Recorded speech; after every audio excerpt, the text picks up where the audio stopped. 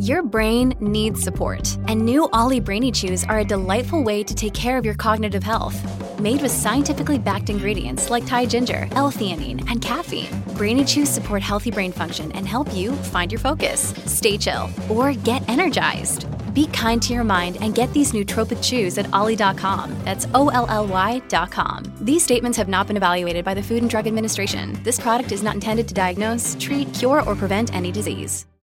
Hello, everybody. This is Marshall Poe. I'm the editor of the New Books Network. NBN listeners like to read books and buy them. So we thought we'd tell you that right now, our friends at Princeton University Press are having a remarkable site-wide sale. You can get 50% off books, including ebooks and audiobooks, with the code 50, F-I-F-T-Y, at checkout until May 31. You can save some real money on Princeton University Press books. I encourage you to go there and check it out.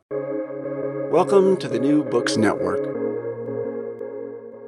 Hello, everyone, and welcome back to New Books in History, a channel on the New Books Network. I'm Jana Byers, your host, and I'm here today with Pamela Smith, Seth Low Professor of History and Director of the Center for Science and Society at Columbia University in New York, to talk about her new book, From Lived Experience to Written Word, Reconstructing Practical Knowledge in the Early Modern World, out this year, 2022, from the University of Chicago Press. Hello, Pamela. How are you? I am feeling well. Thank you. Wonderful. We were just noting it's a rough time of the semester. It's the time when it all comes to life, but that's true. Yeah. This is when we earn our money, right? This is the part that's actually work. All right. And how's New York this morning?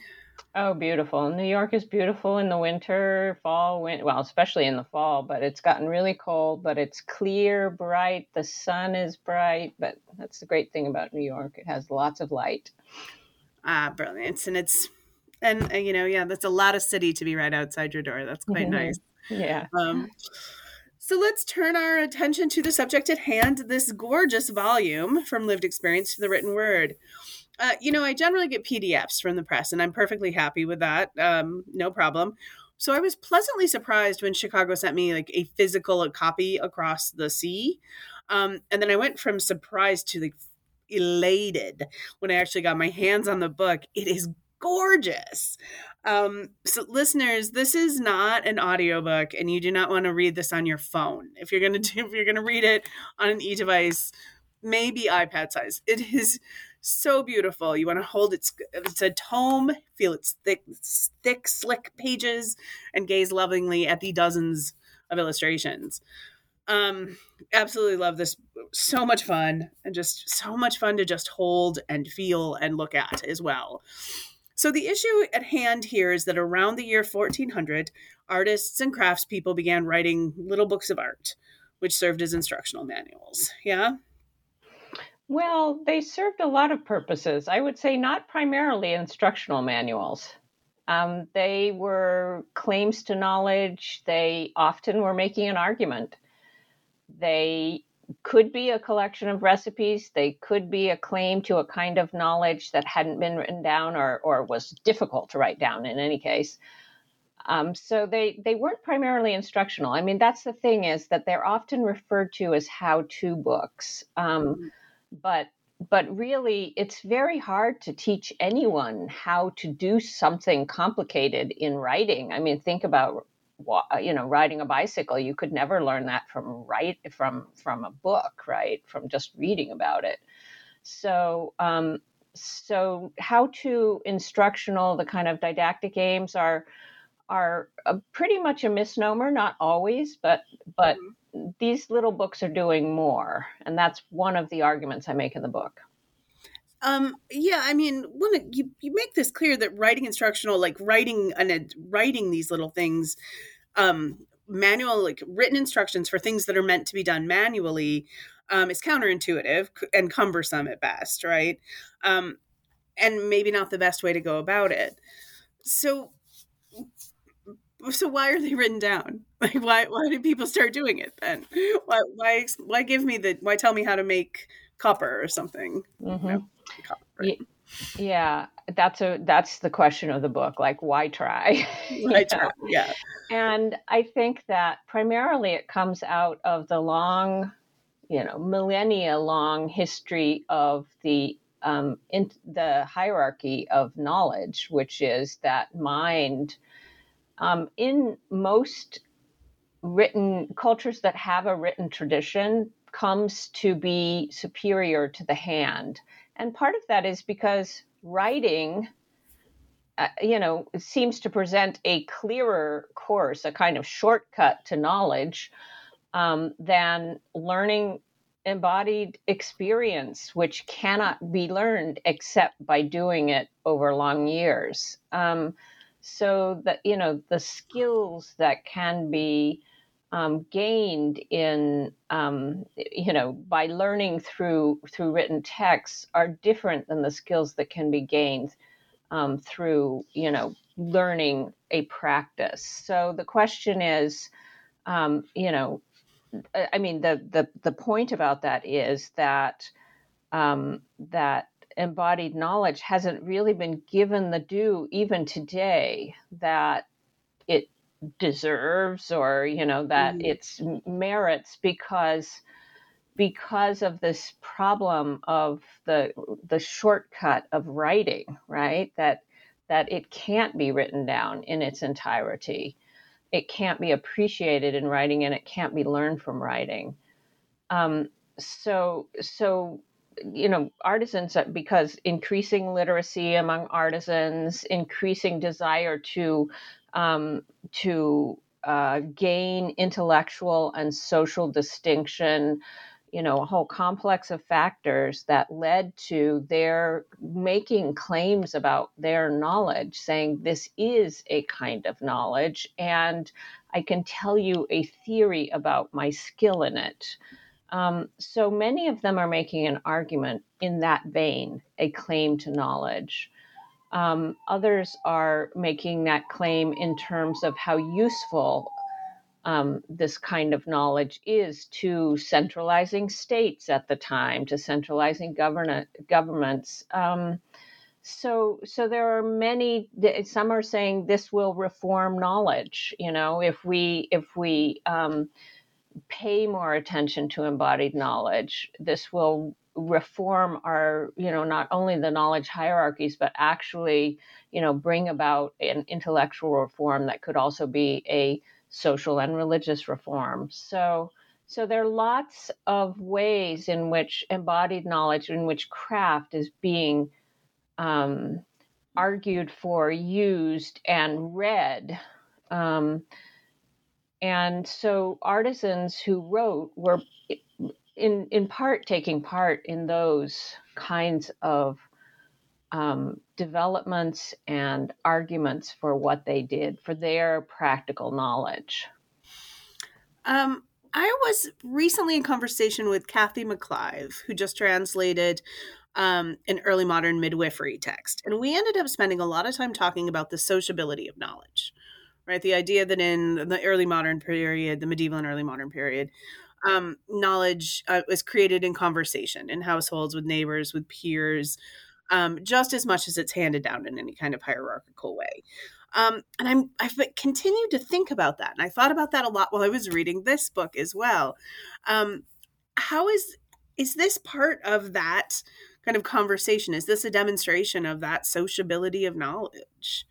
How do I make sense of these kind of books? Yes, very much so. In part, it's about the sociability of knowledge, in the sense that Pamela Long has talked about as well in her work on artisan practitioners in the scientific revolution, and in all of her texts, really, is just how much craft knowledge became, was articulated in, as she calls it, a trading zone between people who were interested in it for governmental reasons, for, intellectual reform reasons, for effective knowledge reasons, to build things, to make things, and how much it was articulated within a dynamic, reciprocal trading zone of ideas, to bring about a new culture of knowledge that involved both mind and hand. So, her work has very much shown that. And I'm building on that work or contributing to that kind of understanding of why this knowledge was articulated at this time. So an easy example of that kind of relationship is just how much patrons of artworks, the wealthy clergy or nobility who were commissioning artworks, did it in conversation with, and eventually often through a kind of contractual arrangement with the artist who would make their commission. So that kind of relationship, often involving some sort of power dynamic as well, which is part of that, the way in which craft came to be articulated. It had to have an audience, right? Why? And that audience is in a relationship with those books, right? And in large measure with those craftspeople as well. And so that's why these books, formulated within that idea of a reciprocal social relationship, or at least a social relationship, whether it was, entirely reciprocal in terms of power is another question. But why that gave rise to an argument in the text, right? Yeah. I mean, because it seems like there's an argument to be made that having these books is creating an idea of the lone genius, or it could be a hierarchical kind of a situation. But that isn't what I'm reading, right? I'm reading that there's more of a conversation, that there's something ongoing. Yes, I mean there is a conversation now. Someone like Benvenuto Cellini was selling himself to his prince, right? I mean, he was advertising his skills to the King of France, for example, and so he is making an argument about his special virtuosity, about his special skill, his secrets, his genius, his ingenium. He probably made it in those terms. So you have both. I mean, that is an argument about what is possible for a work of the hand. It can be this kind of genius. It can actually involve, mental conceptualization. It can involve all of the kinds of rhetorical aspirations of, a textually trained orator, for example. I mean, all of those important skills sometimes were put, like genius, like ingenium, were put in terms of what an artist could do. And that also is an argument about what the status of embodied knowledge of craft. So yes, those two things can exist together. That social environment, that reciprocal, that back and forth relationship between a patron and an artist, or between a scholar and an artist. But the artist can be, by virtue of that, talking about his individuals and skill or genius, individual ability to take part in the practice of the liberal arts. Right. Okay. Cellini seems like a perfect example of kind of what this genre can be, right? And it's also a very good read. It's really entertaining, right? Do you want to read? His autobiography is very much. It was not actually published until the 19th century, but better known in the 16th century was his two treatises on metalworking, and on goldsmithing and metalworking, and that too makes an argument, but very much more in the kind of book that I'm looking at in this book, which is a book of looks like how to do things. A book of, we could call them recipes, a book on, how to actually make things. And when I'm saying how to, I know I'm contradicting what I said at the beginning, that these are, it's just a language. It's really hard to figure out, because he is talking about how to make things, but, you could not actually, just by reading without the skill, make those things yourself. So Right. Yeah. Okay. So we kind of have to separate instruction from how to, that's the paradoxical thing about these texts, which is a problem that I deal with throughout the book. Mm-hmm.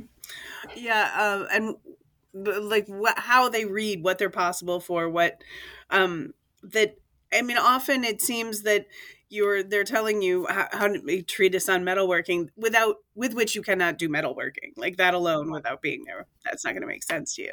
So actually, I want to step back for a second. I usually start these interviews by asking out authors how they came to write their books, but I wanted to wait until we kind of talked about this book and that process of being embodied, but also that this is a written exchange of a discussion of an embodied practice. So we could talk. So I could ask you. So your publication record, which includes award-winning monographs, The Business of Alchemy, Science and Culture in the Holy Roman Empire, The Body of the Artisan, and then this series of beautifully curated, edited volumes, tells the story of an historian interested in the intersection of science and culture. But then there's this other facet of your intellectual life, which is fascinating and seems so cool, which we see exemplified in the Making and Knowing project, which is very hands-on. And so I see very clearly how this comes out of that intersection. And it seems to sit at the intersection of lived experience of science and craft and culture. Is that a fair assessment? Yeah, that's great. I mean, I really came to realize in writing my first book, The Business of Alchemy, which was developed out of my dissertation, PhD dissertation. I really came to realize how this power that Johann Becher, the protagonist of that book, an alchemical and economic writer. How do those two things go together was the question I asked as I learned more about Becher while doing my research. And I realized just how interested he was in the knowledge, what he called the Kunst of the artisans that actually made all of the things and were the alchemical laboratory workers that he proposed to, several different territorial lords during the 17th century, and just how powerful that knowledge was. And so that's then why I wrote The Body of the Artisan, because I wanted to think about this knowledge, that power of art, work of the human hand at this time. How was it seen? And so I wrote The Body of the Artisan, and then after I finished it, in which I talk about this in the foreword of the From Lived Experience. But I realized I had dealt with those artists and artisans' arguments about, their claims to knowledge in these books, right? And I came to see, what the form of those claims were and what the aim of those claims were. But I didn't really know what the content of their knowledge was. And so I realized I had to actually learn it in some way. And the question was, how do you learn it? Now it seems obvious to me, but at that time I thought, okay, I can read their recipe books, right? I can read these how-to manuals. I can read the collections of recipes. I can read the technical manuals, which I started doing, but, they're very detailed. It's really hard to know what is it that you're looking for. You can look at the aim of it. You can make, if, it's somebody like Palissy who mainly makes claims and doesn't actually tell you how things are done. He makes claims about natural knowledge and his ability to gain natural knowledge. It's easy as a scholar to read those texts. They seem like, other kinds of texts. And so I realized that this was not actually, I didn't know what this knowledge was. And I didn't, I tried to kind of figure out, were there categories that I could draw out of it that were important? And to a certain extent, this From Lived Experience to the Written Word is a kind of record of that journey, because I wrote it over this very long period. And that journey of coming to understand how to approach this knowledge, how to understand it, and how to learn it, I guess, or what the content of it is. So I went from like reading these texts, trying to draw out certain kinds of features, categories, trying to understand them in a very kind of propositional knowledge way.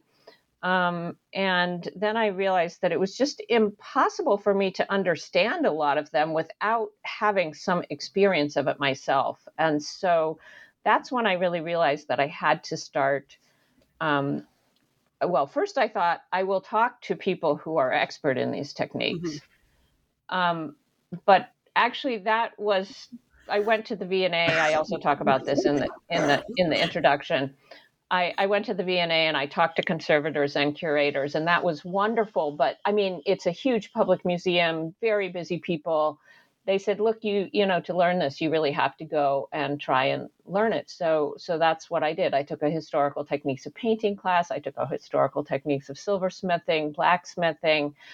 You know, I didn't become expert in any of these, but I did get a sense of the techniques, the properties of materials.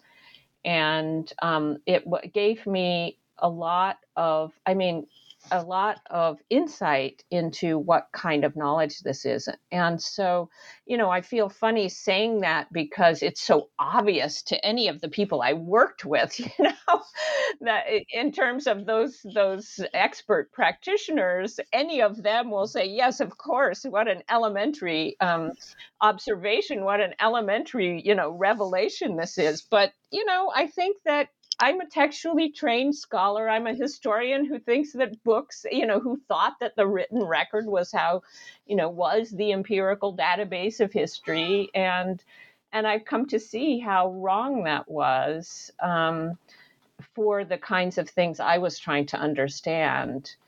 And that's what gave rise to the Making and Knowing Project, because I realized two things. In order to understand this fascinating, intriguing text, MSFR 640, 16th century manuscript that forms an underpinning of this of my book.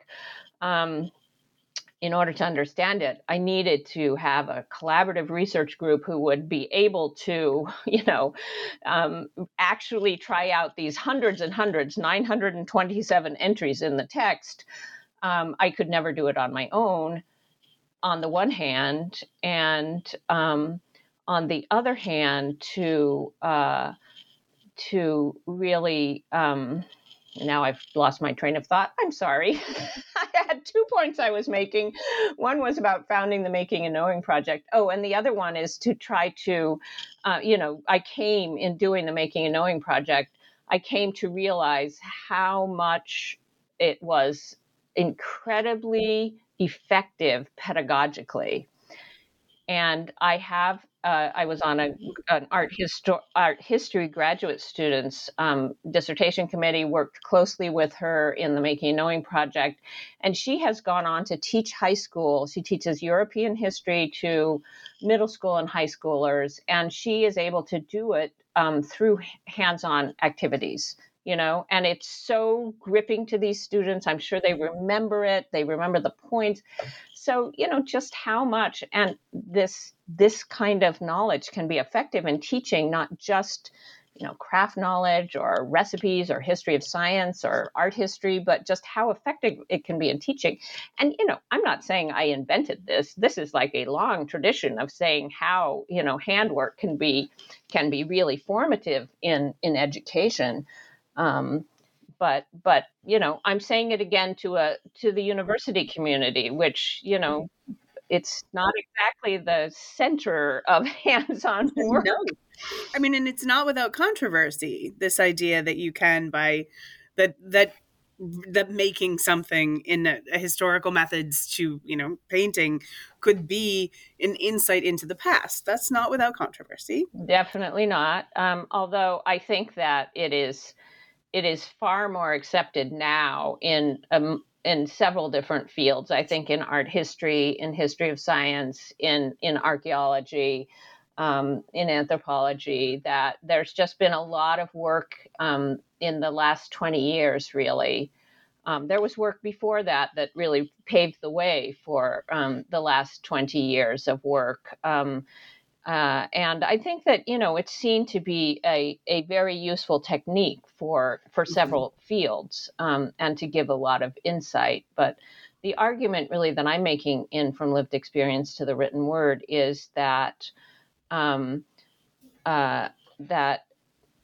for looking at these kinds of texts, like recipe texts or how-to texts, that it's really, in order to understand the claims that are being made, or to understand that even just the processes that are being discussed, it's really pretty essential to understand the material experience, the embodied experience, and that this informs the art history, it informs the history of science, two fields I care passionately about. And I'm just kind of shocked that people didn't realize this sooner. But I also understand that, to get into the university, in order to become a university subject, they kind of had to shed those hands, the work of the hand. It had to be separated out. And now we're coming back to it. So yes, it's not without controversy, and it's certainly not without pitfalls that I talk about in the last 2 chapters of the book. Reconstruction is not any sort of authentic experience of the past, just like researching historical documents is not an authentic experience of the past. But reconstruction can be a tool in the toolbox of a historian. This idea, I'm interested in this idea that you have to separate. The university is based on the idea that there's a life of the mind and this hierarchy of separating the mind and the hand and then pulling them back together. Now it feels kind of nice, it feels beautiful, like some kind of completion. I don't know. Well, it's not that the university, since the 19th century, when, scientific research entered the university and laboratories came into the university, that's hands-on knowledge. So, it's not across the board, but certainly historians, humanities, art history, they do separate the mind and the hand. Philosophy. Definitely. And I think there is a hierarchy there. Still, there is an idea that there's a purity to physics. If it's theoretical, absolutely. If it's theoretical, it's at the top of the hierarchy. But, an interesting thing is something like surgery, which went from an apprenticeship trained handwork, practitioner based to become kind of the preeminent intellectual and social hierarchy in medicine, at the top of the social hierarchy of medicine. It's that's interesting. So it's not across the board. Medicine was always a kind of, as it was said in the Middle Ages, an adulterate science. So, it's an interesting relationship. It's one that goes, I guess the thing to say about it is that it's a relationship that goes on today. It's still a fraught relationship, as you're pointing to. Yeah. And one of the things I found also very interesting about this was just how much information is not siloed. That is to say, there's a wide variety of material found in these texts in ways that, doesn't fit our modern conception of disciplines. Right? Where does the modern librarian shelve this manuscript? Yeah. Right? Well, it's like any early modern, treatment of ideas about nature, ideas about humanity. Knowledge was not siloed into disciplines in the period before really the 19th century.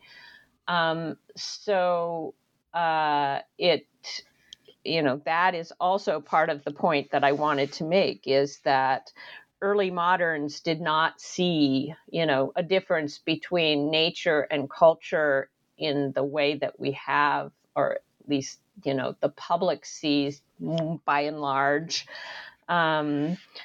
Maybe, I hope, before the climate crisis, maybe now in the face of the climate crisis, they see the imbrication of human and natural history.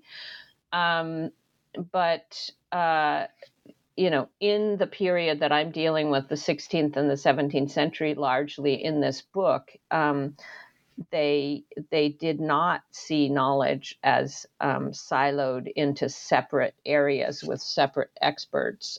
Although craft, embodied practices in the creation of objects was something that was pretty separate. Was separate from the university. From scholars, so trained. And now, there are, of course, moments that, there are so many things I could have put in this book that I didn't. For example, Protestant attitudes to handwork and how important they were among some groups, and just how much that also influenced ideas about nature and human relationships. So, their whole fields of showing the ways in which those that relationship was thought about differently in the early modern period, in the period before 1800, maybe 1850, that just cannot be. It's a huge narrative, and it's not part of this book, unfortunately. Yeah.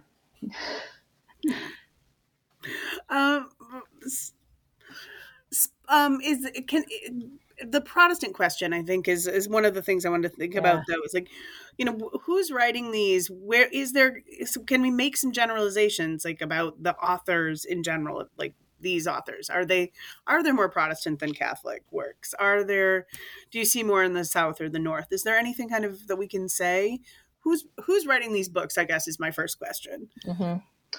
Well, it is interesting to think about that question. I don't think that you can say that there are more texts in the South than the North, or in the North and the South. Art theory definitely is something that you can, you see an emerging genre and emerging, texts in Italy in the, from 1400 on. But then you have this incredible statement of a theory of skill in Albrecht Dürer, in the North. And in The Body of the Artisan, I did argue that claims to knowledge were those, written claims to knowledge, such as, or object claims to knowledge, such as those made by Wenzel Jamnitzer and Albrecht Dürer and Bernard Palissy, that this was something typical of the North, partly because it also involved the representation of nature. Craft guilds were stronger in the North, by and large. You can't make total generalizations about that, though. And I think that the centralization of power in cities in Italy happened much earlier, and therefore artisans were appealing to noble patrons and there was always the possibility of an artisan being freed. A free artisan could work for a noble, could be work outside of guild regulations. So those dynamics too played into possibly the longer corporate identity, perhaps, that Northern artisans had, maybe helped by the fact that, Bernard Palissy was felt very deeply about his religious identity. And so that may have also played a role, but I don't see that as the determinative role. I think it has much more to do with power dynamics between the corporate body of the guild and the centralizing governance of, city republics and territories.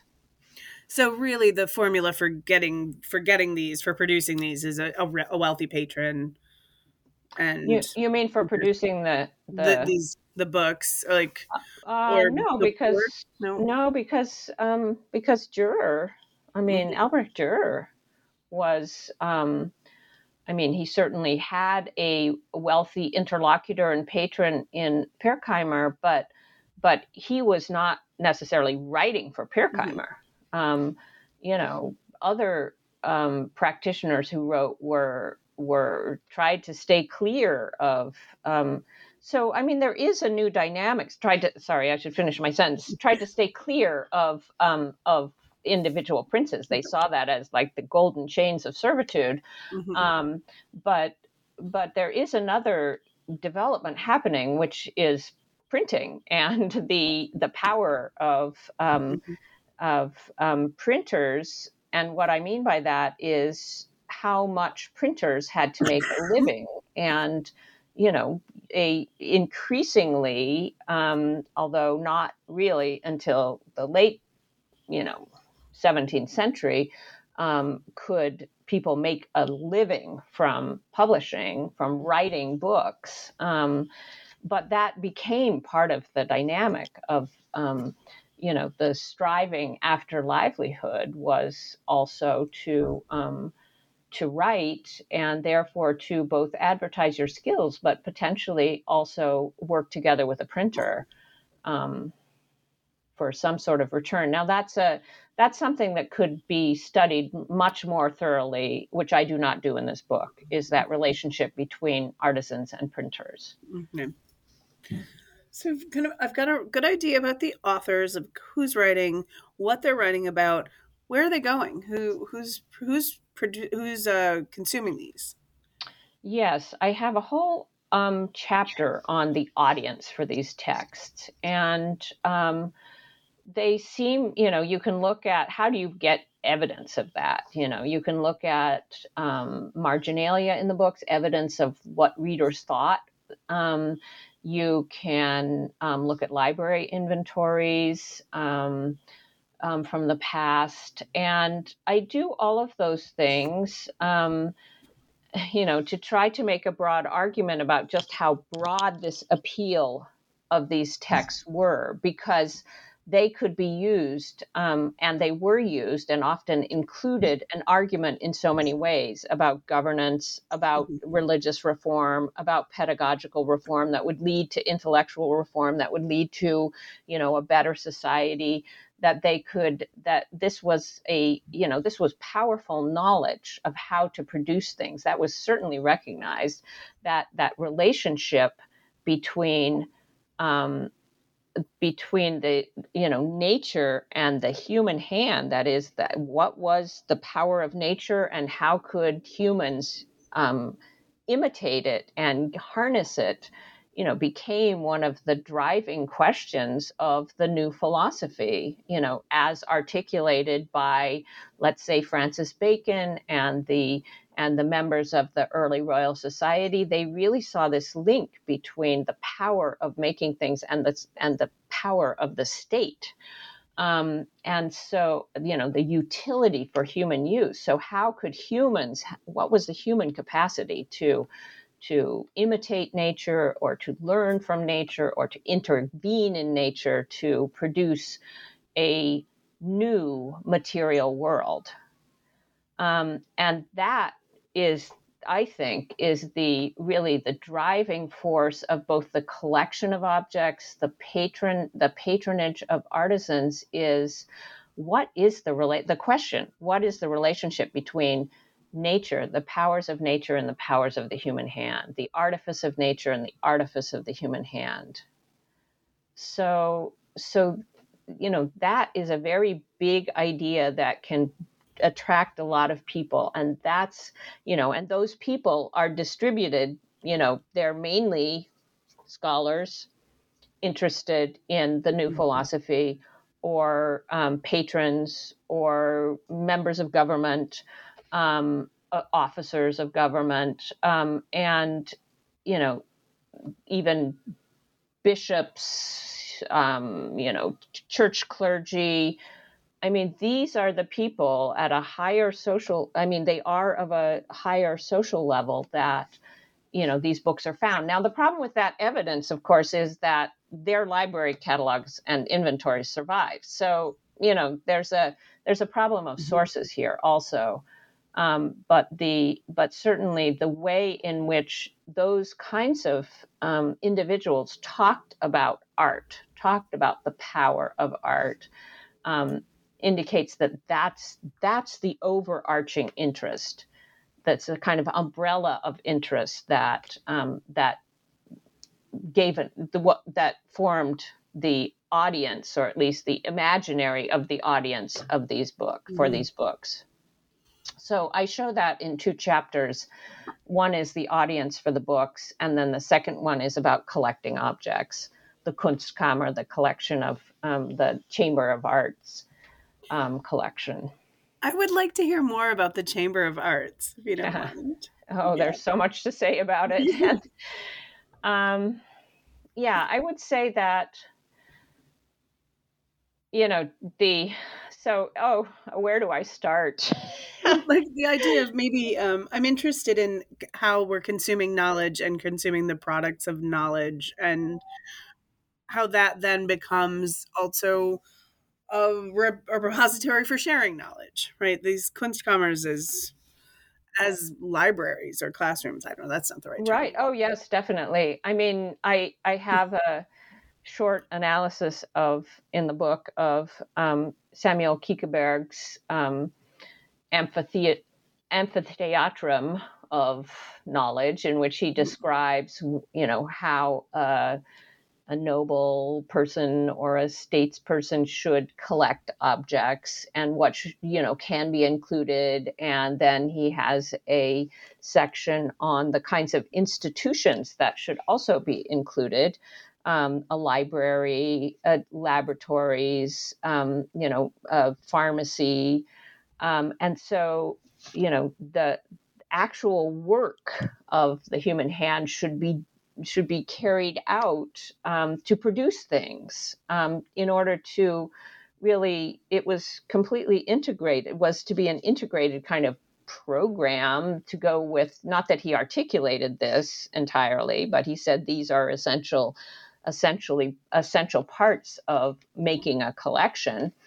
And, what was that for? He was writing this for, he was employed as the librarian in Bavaria, of the Bavarian Duke. And it was for all kinds of things, for representing the power of the Duke. It was for demonstrating, the reach of knowledge across the world. It was for, understanding secrets of nature, generation, and so on. But it all was for the purpose of creating prudence, or giving the knowledge of prudence to the prince. Now, what does prudence mean at this time? It means knowing how to, carry oneself, how to govern oneself, and how to govern others. It was the knowledge of experience, of human experience, gathered together, through the records of how humans behaved, but written down by historians, in order to know how to govern oneself and to govern others. And so this knowledge was seen to be central, the knowledge of the Kunstkammer, the relationship between nature and art, nature and the human hand, was seen to be of central utility to, the state or the individual ruler.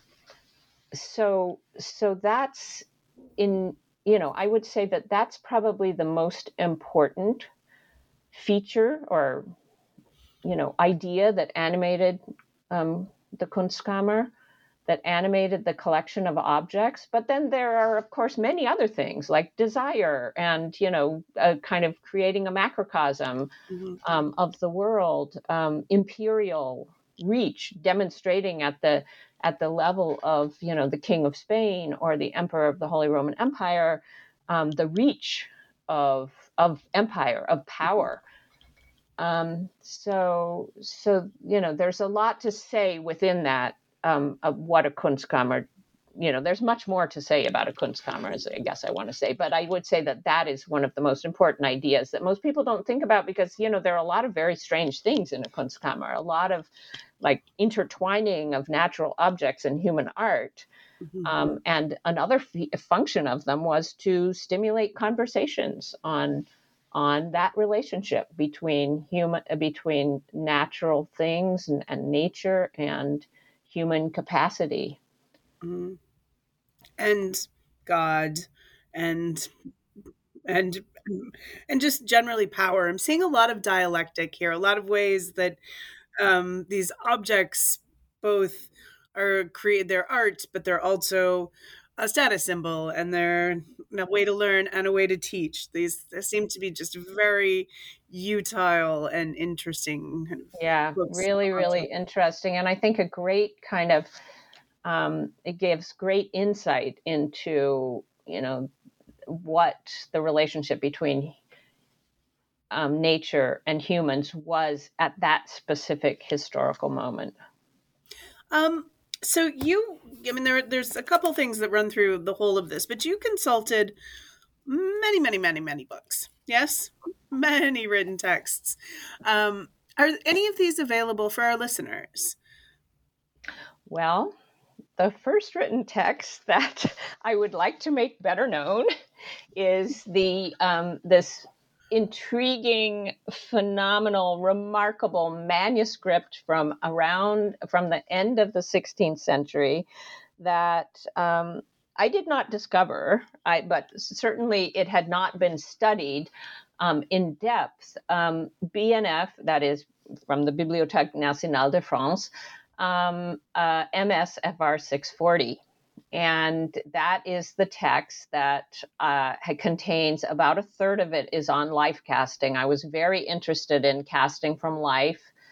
Should I explain what casting from life is? That is a very good idea, actually. Okay. That would be a wonderful place to go. So casting from life is a technique of making very, very, exact molds of an animal or a plant by picking the plant or killing the animal gently so that you don't make any marks on it, and then molding it in plaster, making a mold from its actual body, usually posed in some way, in some lifelike looking way. And then you burn out or remove the animal or the plant, the organic material.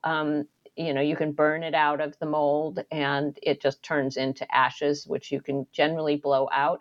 And then you pour metal or some other, fixed substance into that mold, and you get a very, beautiful and very lifelike animal or plant, which, preserves the ephemeral thing, for a much longer time. So this was a very popular technique. And what I mean by that is that it was practiced a lot in the 16th century. It had origins much earlier, but it really kind of came to really grew in the 16th century. There are many records of and also extant objects that were made by life casting in European museums today and in early modern collections. So for the body of the artisan, I had thought about life casting in terms of the representation of nature, which I was in that book. I made the argument that that was a claim about natural knowledge. To be able to produce these exact representations was about that knowledge of nature that artisans claim to have as the basis of their power to produce. And so I talked about this. I started looking at this text at that time, but before I finished that book, I really had only very little experience. I mean, I really hadn't studied the text. And so that's what I set out to do as soon as I finished that book and published it in 2004. And I transcribed, began to translate, et cetera, but I just could not understand it because it was, first of all, it's not a straightforward text. It has many like many of these texts, it leaves out so much because, of course, how can you write down everything in terms of making something, right? Because it's a very complex process. It changes all the time. It changes in real time. If you're not using standard materials, you have a different outcome every time. This still happens in cooking, right? Depending on the weather or, and even in joinery, if you are in a really humid climate. So carpentry, if you're in a really humid climate, a really dry climate. So, that's the problem with embodied this kind of making knowledge is that it's really hard to write down for a number of reasons. Anyway, so I realized I had to start working with expert casters and metalsmiths in order to come to understand life casting as it was articulated in great detail, in great first-hand detail in MSFR 640. So this anonymous text is now available. The 16th century anonymous 340-page text, all about different ways of doing things, all about observations of different crafts in the late 16th century, observations of daily life, how to make objects of daily life, how to think about a painting, how to make how to draw, how to layer on shadows so that you have a lifelike, portrait of someone. So just an enormous amount of information about techniques and different professions or trades in the 16th century. So this is now available as a open access digital critical edition. So it includes, you can read it in facing panes. And this is what the Making and Knowing Project produced from 2014 to 2020.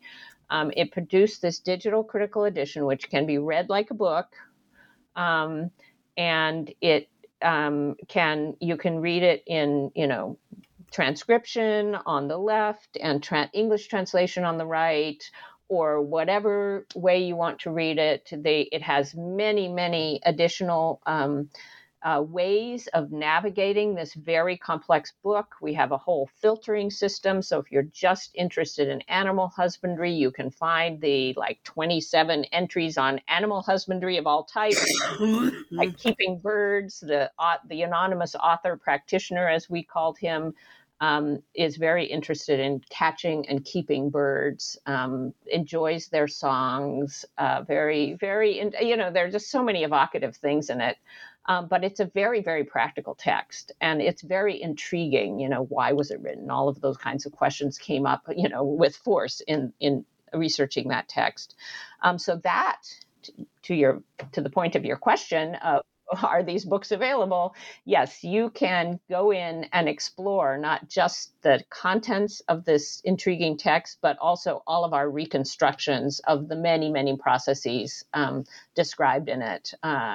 So the students, for 6 years, graduate students transcribed, translated, and reproduced, reconstructed the techniques, different groups, different workshops, different lab seminars, a huge complex of activities, different digital prototyping to produce this text. So they in the lab seminar, the graduate students, mainly drawn from history, anthropology, literature, literary studies, learned to work in a lab. We did 8 weeks of skill building with them, and then they started working on one of the processes described in the manuscript, and then they wrote an essay about it. And all of those essays are available. They're like almost 130 essays available as part of the digital critical edition that are keyed to different parts of the text, in which you can learn about the processes and the trades that are being described in the text. So it's kind of like it's a something you can dip into. It's something you could read from back to front or from front to back. It's actually an incredible historical source and an incredible resource for people who are interested in the subject of my book, about embodied knowledge, about the move to write down crafts, about the context for that. So if you want to have a really vivid, includes videos, includes, no interactive parts because we needed to make the platform sustainable, but you have just a wealth of media about embodied knowledge. So if you want to go into that instead of reading my book, it's a quite an adventure. And it's open source, you said, right? It's open access. Yep. Mm-hmm. Yeah. So how do I get to this? How do I direct our listeners to this? Let me give you the URL. Well, how about if I'll get it from you and I'll put it in on our website so you can click through to it. Yeah. It's edition 640.makingandknowing.org. All right. Edition 640.makingandknowing.org. Yeah. That is fabulous.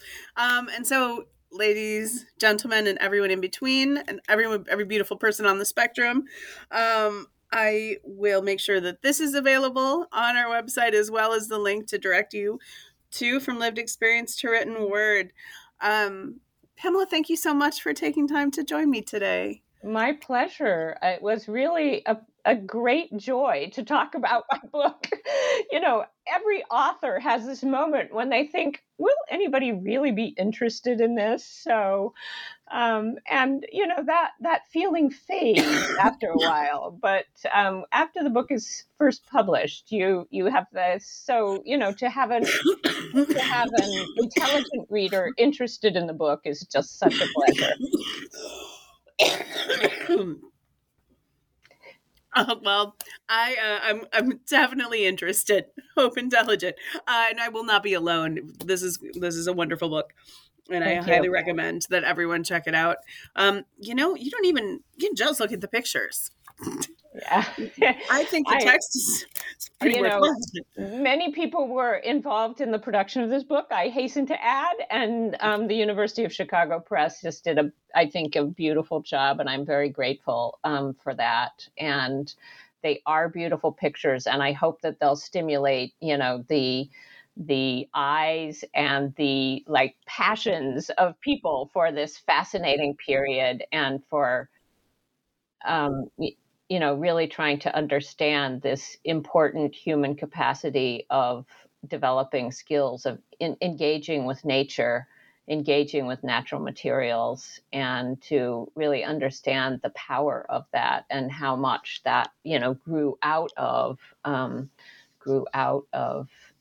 this period. And that is a wonderful place to wrap it up. All right. Thank you very much, Pamela. We'll see each other soon. Yeah. Thank you. Thank you so much. Bye-bye.